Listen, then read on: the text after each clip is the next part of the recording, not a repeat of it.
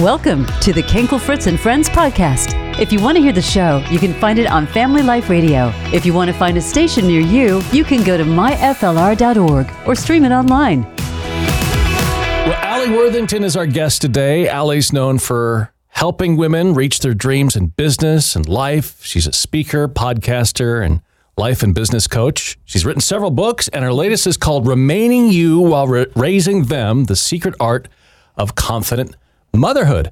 Welcome to the podcast, Alli. Thank you. It's great to be here. This is going to be so fun. So your book is super busy on the cover. There's all kinds of stuff Mom is doing there. It is. Like all moms, we're always doing a lot of things. No kidding. So your title, Remaining You While Raising Them, The Secret Art of Confident Motherhood, is this a little bit of a story of your life too? I mean, tell us about your family. It is. It definitely is. I am the mother of 5 sons, and I have a grown stepdaughter. So stepmom, mom, our house with all of the kids growing up was and is as loud and crazy as one would imagine with so many children.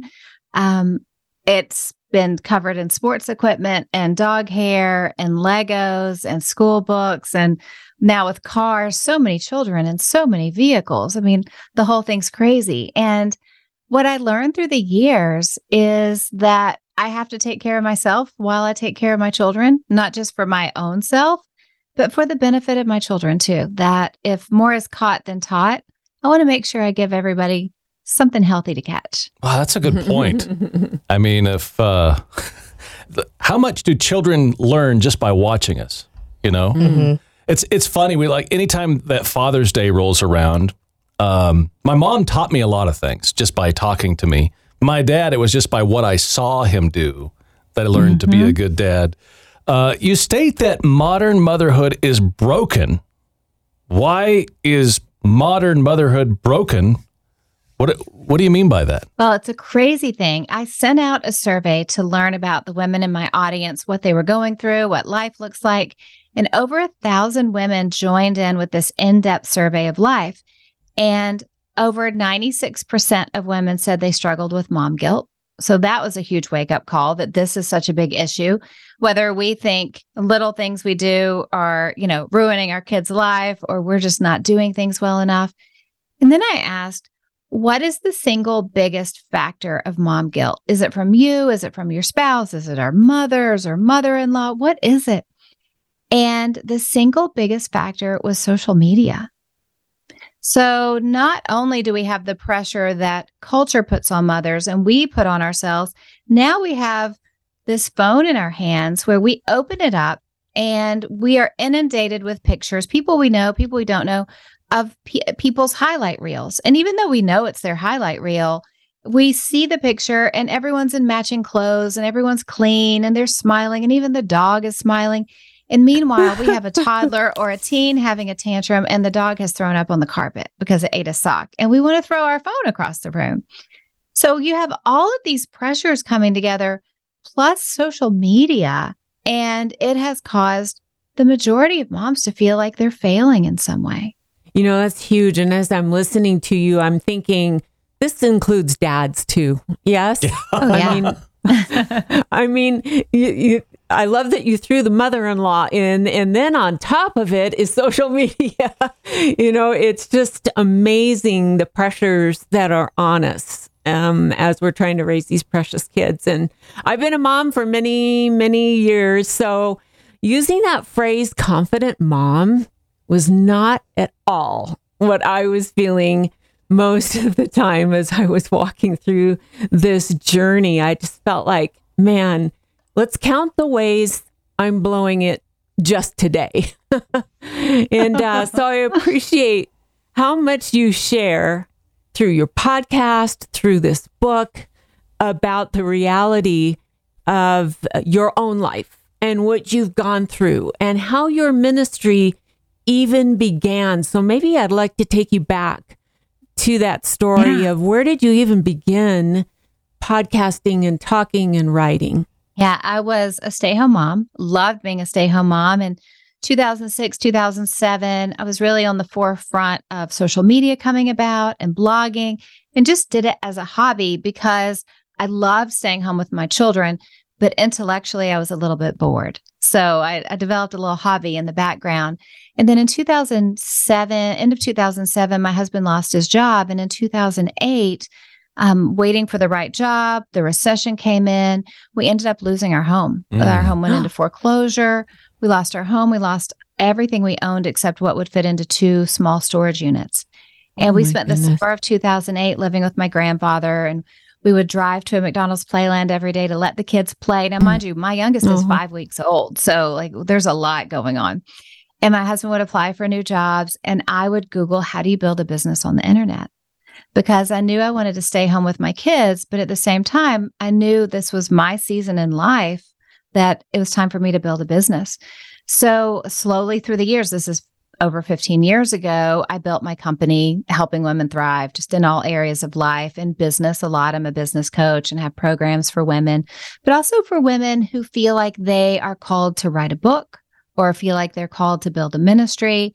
That's my passion. So God used this really difficult, dark season of our life and gave me a purpose into helping other women too. And there were seasons and times, of course, I felt like I shouldn't be building. That I was dividing my energy between my kids and my work, but I never had the financial privilege to stop.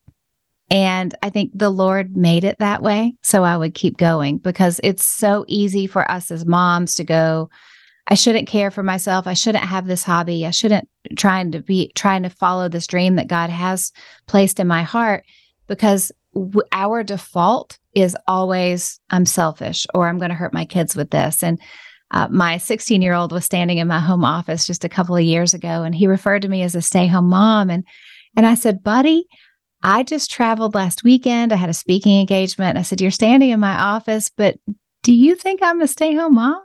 And he said, yeah, you're always here for us. Oh. And so it just shows that sometimes as moms, we're so hard on ourselves, but it's just fine with the kids. They're going to be just fine. Yeah. One thing that caught my attention, the book, Remaining You While Raising Them, it's not really arranged like your typical how-to parenting book. I loved it. Was kind of curious as to why you structured it like you did. I felt it was, for me, easy to take in, like the small bites. I think there's kind of a confidence building thing as you read through it. I loved the illustrations. Why did you choose to do it this way? It was really awesome and fascinating to me. Well, I wanted it to be something that women could pick up and read a few pages and go, oh, I get it. And I have this little tool and this is going to help me. And I also wanted the illustrations because I wanted it to be fun. When I surveyed my audience about motherhood and what their experiences are in the past, I asked them, when was the last time you read a book on motherhood? And nobody had. Everyone said, oh, well, I've read a parenting book. But a lot of people with the parenting book said, I couldn't finish the book because it made me feel so bad about myself. Like I couldn't live up to all the things you have to do to be a good mom and raise good kids. And that's really what pushed me to go, okay, this is my next book, because there's never been something for moms that goes, here's how to take care of you. And the natural overflow of you investing in yourself and your mental health and emotional health and your relationships, the natural overflow of that is going to be a healthier, happier household. And your children will benefit from it. That the truth about motherhood is it's more about who you are than what you do. And there's been all of these resources thrown at moms saying, you need to do all of these 10 things and you're not doing enough and you better do this. But the truth is, it's more about who you are. And it's not just a list of things that moms, quote unquote, need to do.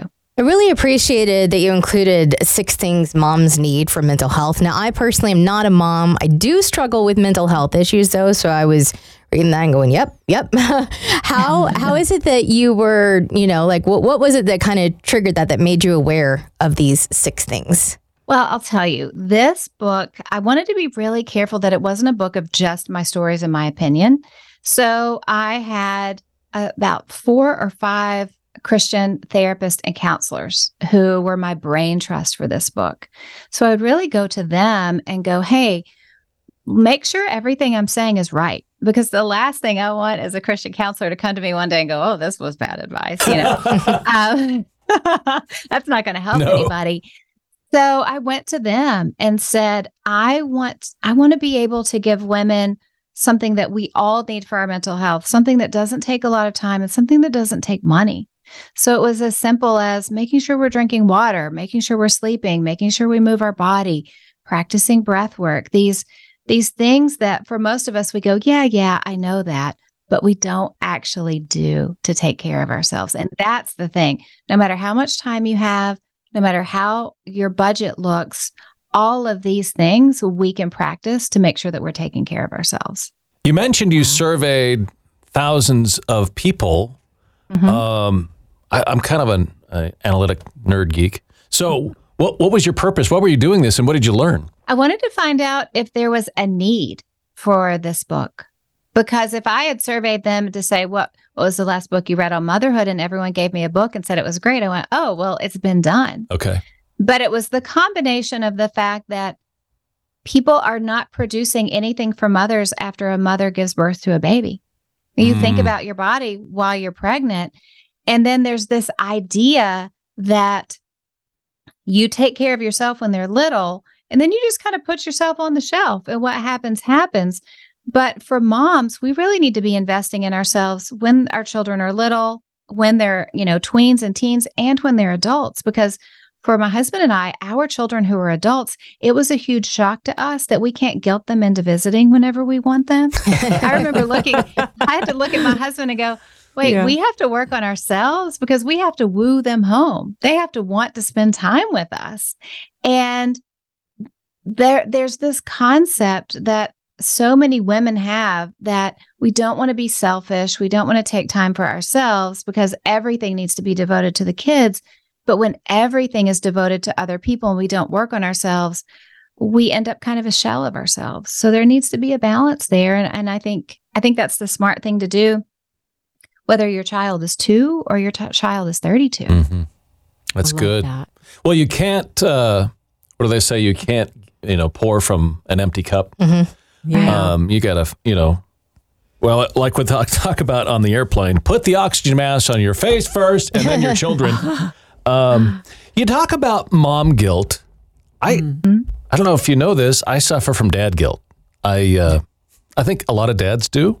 I don't know if they just talk about it as much as maybe moms do, but I have a daughter diagnosed with multiple special needs, and it's never ending what we could do for her, and it's never ending what I could do with her. And there are days, well, even with our teenage son, it's like, wow, am I just stinking it up in here? Am I being a good dad? I don't know how to deal with that and sometimes I really struggle with it. I'll just be real with you. What causes that guilt? And then how do we deal with it? I think what causes that type of guilt, I think that's a normal, healthy guilt. Like I wouldn't even almost call that so much guilt because that's, I wish I could do more. I'd love to spend more time. It's the kind of guilt that's so dangerous is I'm completely messing up my children for life. I didn't do that family devotional. Well, their future's over. I raised my boy. You know what I mean? This is what goes on in women's heads all the time. Yes. We're kind of culturally trained to think this way, and it's super unhealthy.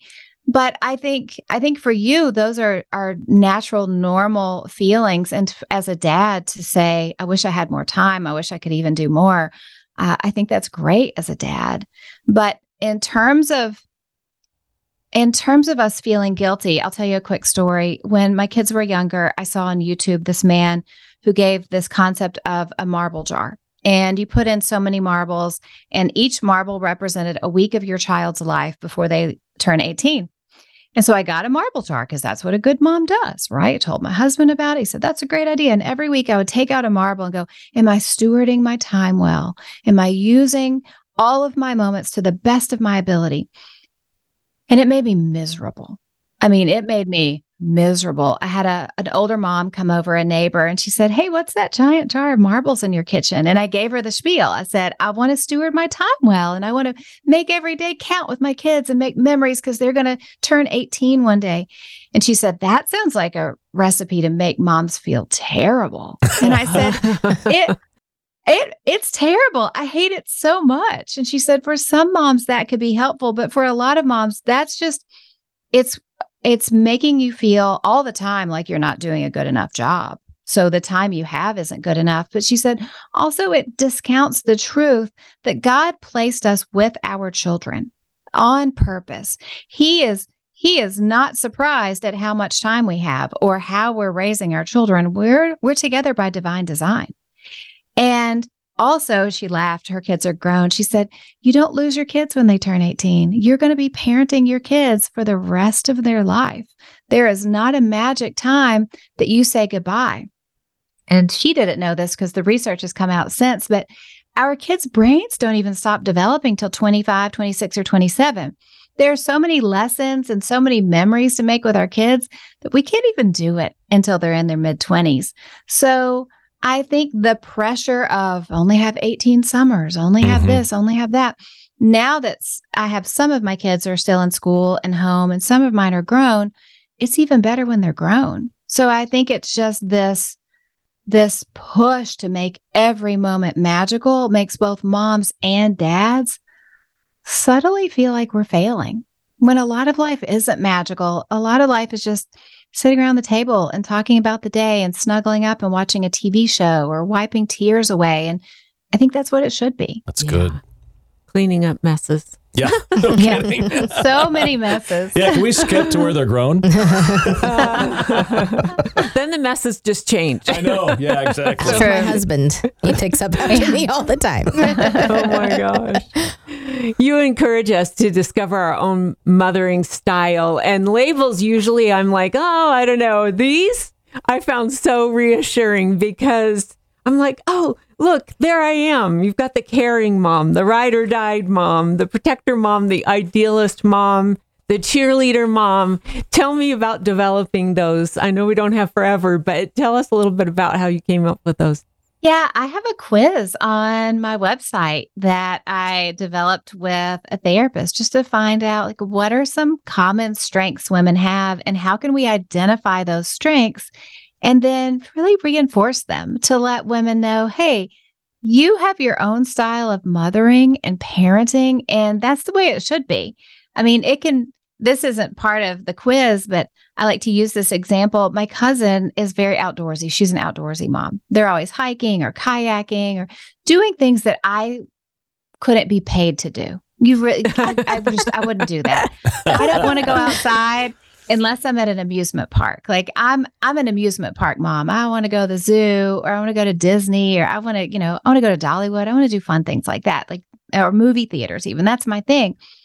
But if I live my life going, oh, the best kind of mom is an outdoor mom, and I'm failing my kids because I'm this kind of mom, then I'm never going to lean into my strengths. You know, I was never a crafty mom. I never did crafts with my kids. It just, so many boys, it just would have turned into weapons anyway. So what was the point? But some women are great at crafts and they love it and they can lean into that. But it's just a reminder for us to think about, you know, how are we created? How are we made? What's in our DNA to be like, and lean into that and not look at the strengths that other women have and think it's better. It's just different, and different's okay. You made this statement that I thought was so powerful for all of us, honestly, as we're trying to get through life. I didn't have to do more to be a better mom. I just had to be a better me. I loved that. That's a very deep realization. How did you come to that? Yeah, for me, it was spending a lot of time with a Christian counselor and working through things because I went through burnout, as I think every mom, whether she's a stay-home mom or working at home or working outside the home, there comes a time in every mom's life where we go, I feel numb. I've been giving and giving and giving, and I don't really feel sad. I don't really feel all that happy. I'm just kind of numb.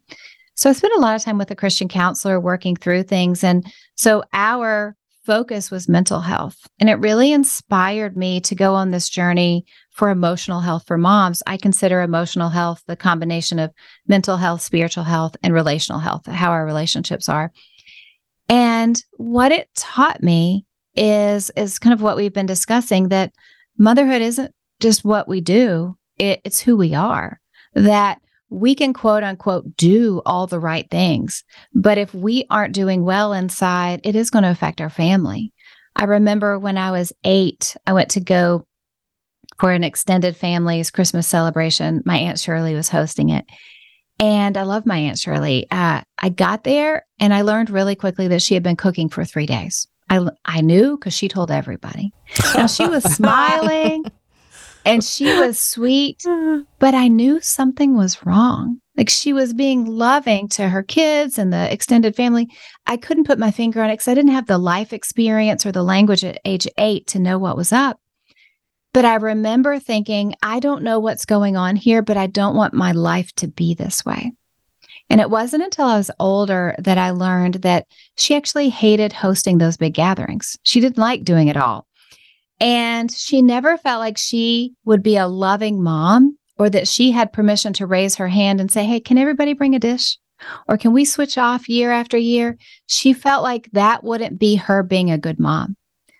But because of that, because of this mold she felt like she had to fit into, she ended up through the years getting kind of bitter about hosting it. Oh. And she was unhappy, and she kind of made everybody that would come to the Christmas celebration unhappy too. Even though she did everything from a place of love, even though everything she was doing is because she genuinely loved everybody and wanted to have a good time, because she didn't feel like she had permission to have her needs met and take care of herself, nobody had a good time. And there's been so many times in my life, I've been Aunt Shirley. As I've talked to women over these months talking about motherhood, they all go, I'm Aunt Shirley, or I was Aunt Shirley then. And if I can help give other women permission and say it is good and healthy for you to have your needs met and to take care of you, and not only are you going to benefit, but everybody in your life benefits from it, that's the best thing I can do. You know, you talk about burnout, and you said that emotionally healthy parents will raise emotionally healthy children. It's the best chance of doing that.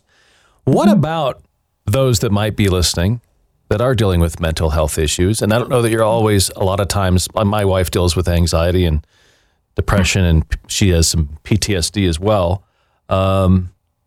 Is that a concern? Are we still going to raise good kids if we're not always completely fixed? I think actually our kids are even healthier if we are normal humans who deal with mental health issues, because almost everyone does. It is the people who have mental health issues, which again, almost everybody has their thing. Sure. It's the people who have it, but push it down and deny it, or don't deal with it, or don't get help. That's where the damage happens to children, because children don't need us to be perfect. One of the myths in the book is that moms can do it all.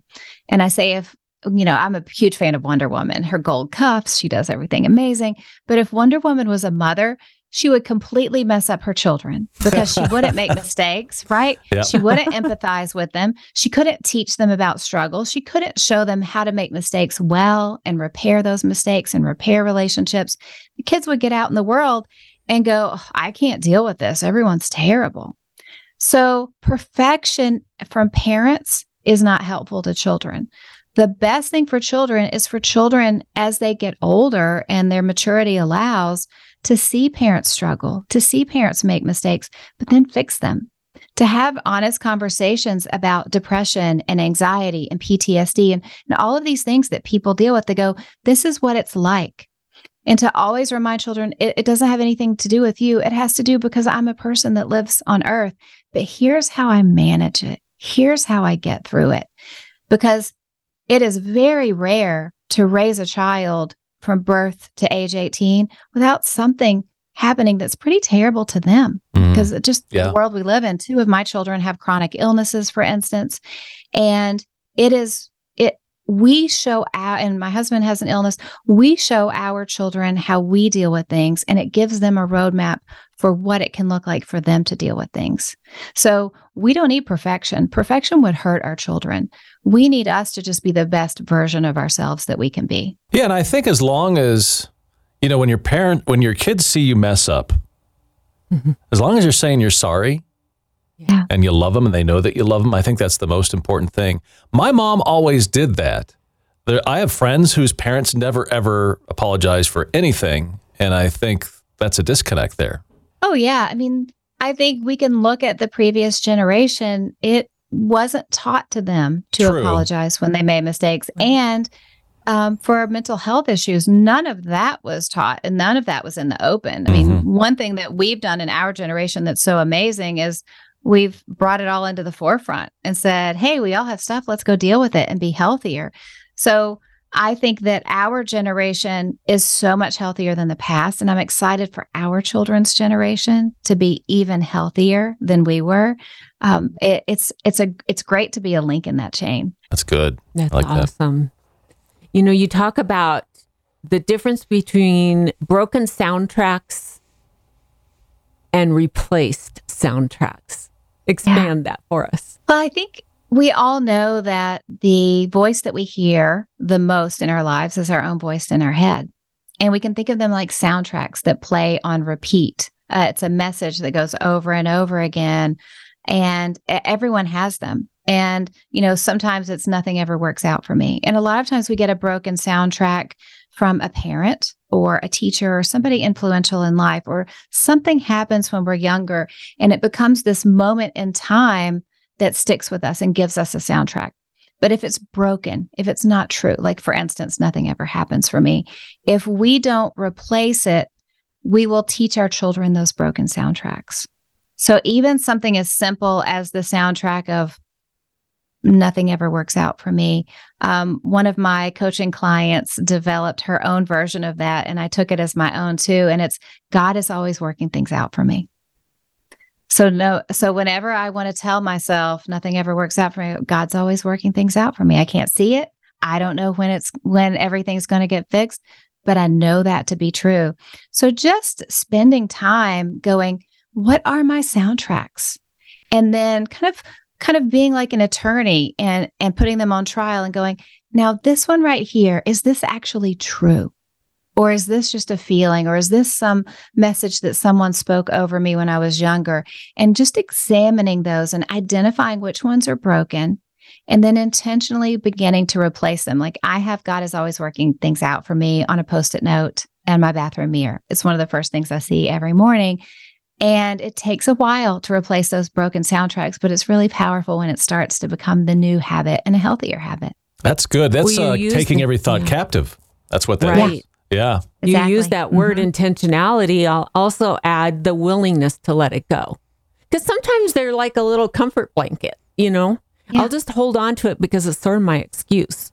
And talking to myself right now. But I don't want to miss out on your magic question habit. Talk to me about that. Page 157 in your book. I just think it's so important. It kind of boils everything down so well. Yeah, I think when we talk about self-care has been hijacked with pedicures and bubble baths, and all pedicures and bubble baths are fine. But a pedicure and a bubble bath isn't going to help you become emotionally healthy. You know what I mean? So what we're talking about in this book is really radical self-care and self-care that's going to move the needle for us. I mean, maybe the pedicure is so amazing that it changes our personalities, but I don't think so. We really need to do things that are going to change us. And one of the first things that we can do, and the most powerful things we can do, is get in the habit of checking in with ourselves. What I wished Aunt Shirley felt like she had permission to do back in the day. And that's just, I ask myself a couple of times a day. I have a pop-up on my phone that reminds me to do it. And with this simple question, what do I need right now? Because if the question were, what do I need? Most of us will go, I have no idea. I haven't thought about what I need in a million years. So the simple version of what do I need right now it gets us in the mindset that we are worthy of care, just like our children are worthy of care. Just like that everyone else in our life is worthy of care. We are children of God. We are worthy of care too. And it models that for our children, for our daughters, that they are worthy of care. It models that for our sons. But that check-in could be, oh, I need to get a glass of water, or I need to make sure I have lunch with a friend this weekend because I'm lonely and I haven't seen my friend in a long time, or I need a housekeeper because this place is gross. Whatever it is, it can be something big, it can be something little, but getting in that true self-care habit of asking ourselves, what do I need right now? It will unlock so much. Because for me, I found if I didn't check in with myself about what my needs were, at the end of the day, I would see my husband and he'd go, hey, babe, how are you? And I'd bite his head off. Had nothing to do with him, but just because I wasn't taking care of myself. And if during the day I'm checking in going, I'm feeling kind of lonely, I want to connect with a friend, or I want to go out to dinner tonight, I don't want to make dinner, I'm not going to bite his head off. I'm going to go, I felt kind of lonely and I feel kind of overwhelmed. Let's go out to dinner. So it's just this process of honoring our needs, knowing that we are people of value and deserve care just like everybody else. So not only do we benefit from this, everybody who comes in contact with us can benefit from it too, because then once we do it, you can model that for your kids and teach that to your kids, whether they're 2, well, maybe not 2, maybe 5 or 55. And if everyone is checking in with themselves, going, how am I doing? What do I need right now? I think that that's a game changer for every relationship. And that dinner probably tastes better than your husband's head. 110%. There's a great meme going around social media right now where it has a woman at a Mexican restaurant and she's eating, and over the top says, if your wife is grumpy, take her to Mexican. She won't be grumpy anymore. And I thought, that is some of the best advice I've ever seen go through on social media. Yeah. Mexican food covers a multitude of sins. I've been unhappy. I've had tacos. Those two have never gone together. Right? Yes. Right? Can't be unhappy with tacos. Yeah, I really appreciate your transparency, by the way. And I want to thank you for that, because it's nice to know you're not alone. And I know that so many moms and wives and women see themselves in the things that you share. So thank you for that. You tackled marriage and talked about what a surprise it was that you and your husband, Mark, you were like, after 25 years of marriage, here we are in a marriage counselor's office, not something we were expecting. No, we realized that we were really good at co-leading the organization called Family. So we were just running ahead in the future. Our conversations would be about, practice and bills and all of those things that life turns into. But it took a marriage counselor to teach us how to really open up and have conversations about us and with each other, and to be vulnerable, because out of, over 2 decades of just taking care of everyone, we had to reconnect. And that's for me, it was such an important part of me as a mother, because it took care of me emotionally.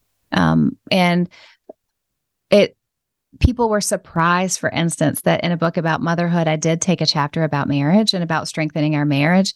But what I did with all of the therapists was go, hey, what are the factors in a woman's life that's going to make her really happy?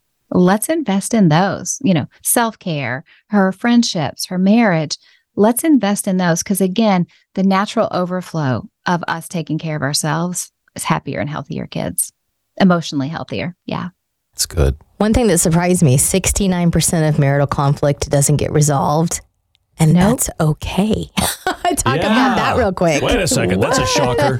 Yeah. Research shows 69% of it never gets resolved. It's the way you want noise in the bedroom and your spouse doesn't, or the way your spouse puts his clothes on the floor, or the way he puts the trash in there, or deciding, how to spend time together. That it's not the fact that we have conflict with our spouse that is a bad thing in marriage, but it's how we manage it. And one of the cool things that I share is research that says for every negative interaction with a spouse, we need 5 positive interactions. So it can be something as small as like bringing your spouse a candy bar if they like a candy bar, or smiling at them across the room. But every time we have one that's negative, we need to balance it with 5 good ones. And that can be a wink, it can be a candy bar, it can be, hey, let's watch your favorite show, whatever it is. But it's something to be aware of because conflict is going to happen.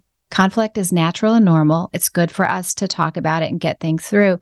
But then we pile on the positives. So when you're thinking about your spouse or you're thinking about your marriage, there's all these little great positives. And yeah, there's an occasional negative in there, but your ratio will be healthy. And that adds to a much healthier and happier marriage. I like that. 5 positives.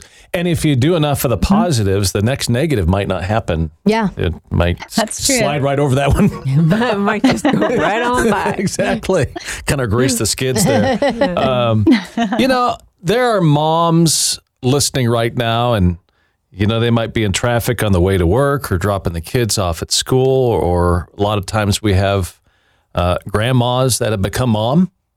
And what's something practical that they could do right now that would change this for them? Something very simple, aside from that magic question habit, would be making sure that they are spending time with friends who make them feel better after they see them than before they started.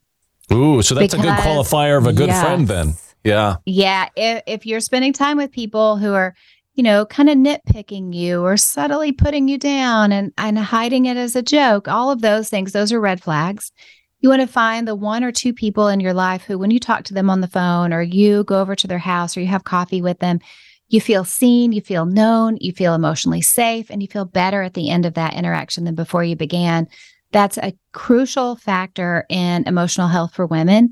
It's just having 1 or 2 safe, strong friendships that we can invest in that pour back into us. It's something easy to do in the grand scheme of things. Again, this isn't a book that tells women we need to do 10 things to be good moms. It's a book to help take care of women because women take care of everybody else. Amen. Remaining you while you raise them, the secret art of confident motherhood, Alli Worthington. Thank you so much. Really appreciate it. Good stuff. Thank you for having me. This has been great. Thanks for listening to the Kinkle Fritz and Friends podcast, heard on Family Life Radio. We would appreciate it so much if you could rate, review, and subscribe wherever you prefer to listen to podcasts. You can also find more exclusive content at myflr.org and FLR Mornings on both Facebook and Instagram. And if you support Family Life Radio, thank you.